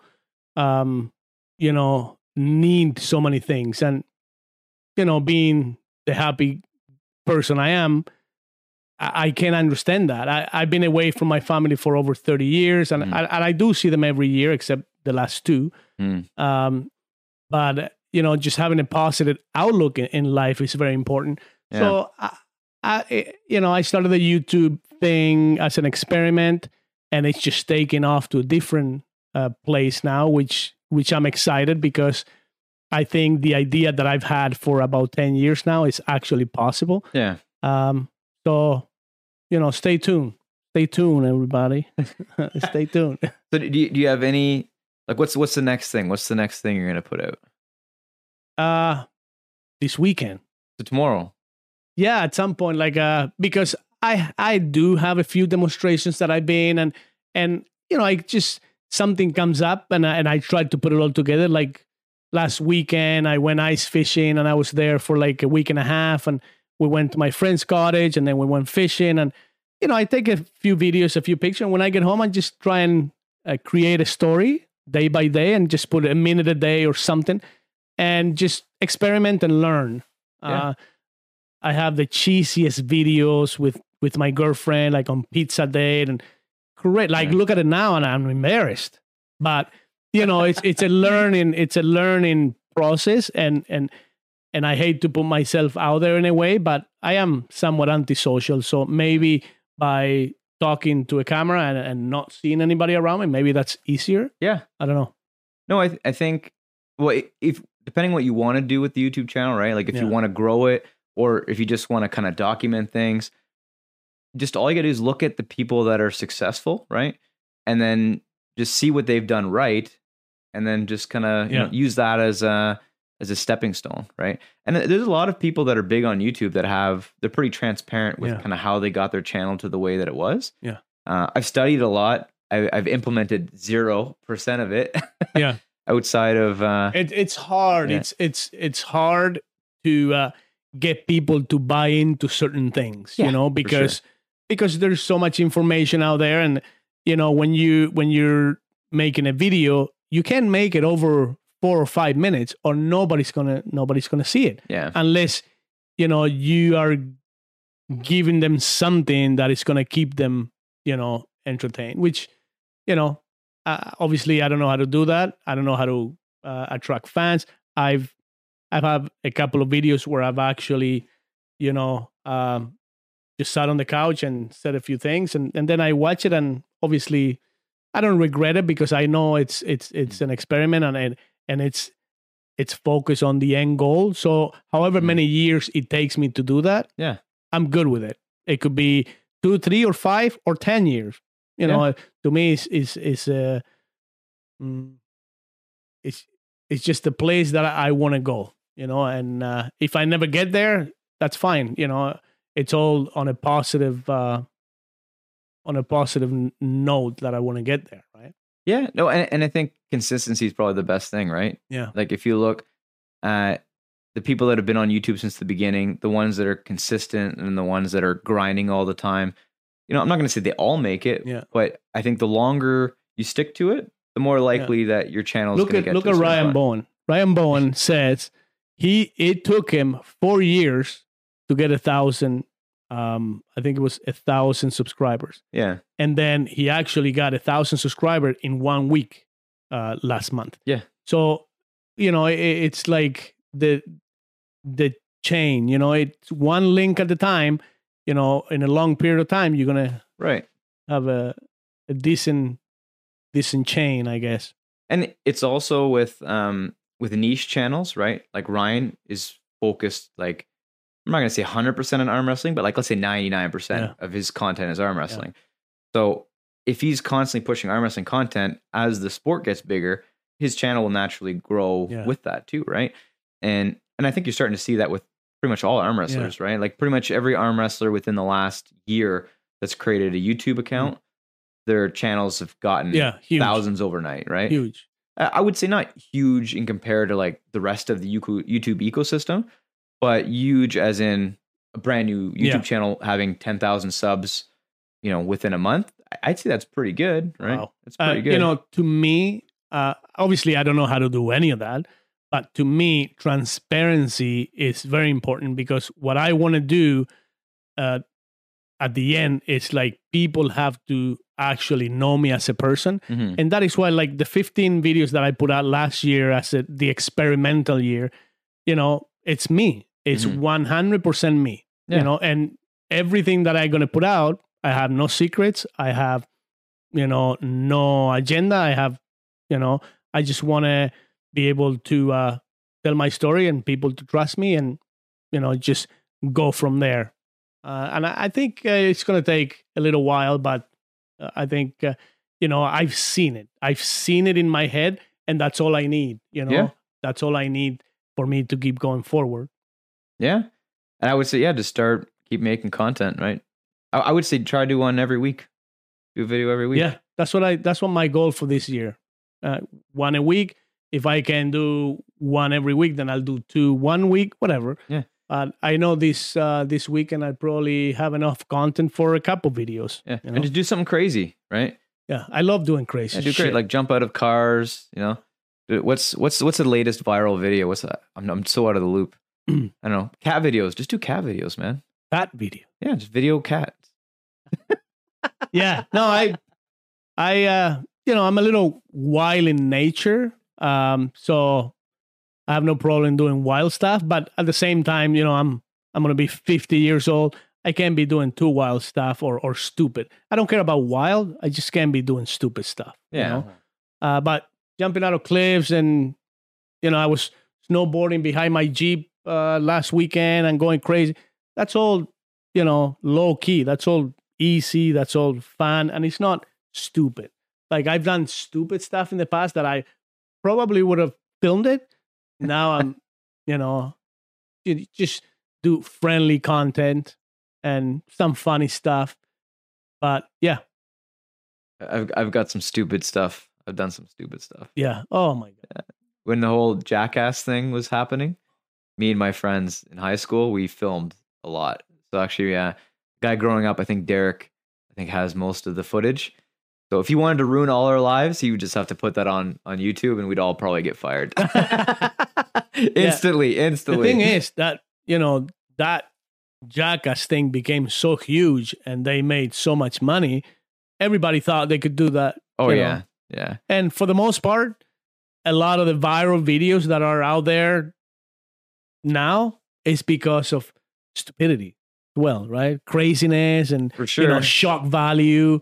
Because if you're not giving somebody something shocking, it's kind of, pointless to watch. And I see my son watching this stuff of guys going through malls and just throwing food on people, like shit like that, like stupid stuff like that. I think it's, it's not nice, but yeah, those are the, it's got a huge market for that. There was a time when YouTube really favored prank videos. Yeah. I don't know if you remember a lot of those things. There was the like kissing pranks and then who is the guy's name? So there's a YouTube channel, like every other video would be like gone sexual. It'd be like kissing prank, gone sexual. Yeah. Feeding my dog prank, gone sexual. Like it was like these weird clickbaity titles and like the videos were terrible. But because they were kind of in that prank genre, and I think it turned out a lot of those pranks were like fake too. Yeah. So I think a lot of them turned out to be like actors or whatnot. Yeah, a lot of the pranks nowadays too are set up. And, if you do something stupid and it's natural, it's funny. And it's going to, but all this setup stuff where, you can tell people have, planned it, to me, there's no value there. What I want my channels to be about value added content where you watch something and you can take something positive from it. So every video that I think I put out, there's something positive in it. If you look at it, I think there's something positive that you could take that it will benefit your life in some way. Even the pizza date video that I did with ridiculous. One of the first ones that I did. It looks bad. I sound bad. So I look so uncomfortable. But it was legit. She picked me up. We went for pizza and beer by the lake. Yeah. But how do you start? I know somebody you could talk to. He's pretty good at YouTube. Yeah. And talk to Devin. Your friend Devin. Well, I think you've known him longer than me, right? Yeah. No, I've known Devin for a long time. And I learned a lot from him, and I identify myself with him quite a bit. The way he thinks about life and the way he conducts himself. It's pretty similar to the way I do it. So, just be you and try not to impersonate or copy somebody's style, and you'll be good. Yeah. So what are we going downtown right now or what? You want to go downtown right now? Well, I don't know. I don't know. I don't think I can go tonight. I think I have to go wait till tomorrow. I gotta wait till tomorrow. Was there anything else you want to touch up on, or? No, not in particular. I was just, coming here. I wanted to check out your studio and be part of it and just talk about life. That was, Yeah, man. No, I think it was good. I don't know the exact time, but I think we went for quite a while. Yeah, I think we went forever, but, Oh, it was nice having you, Marcelo. Thanks for coming out, man. Thanks, man. We'll do it again for sure. Once I have like 50,000 subscribers, we'll do it again.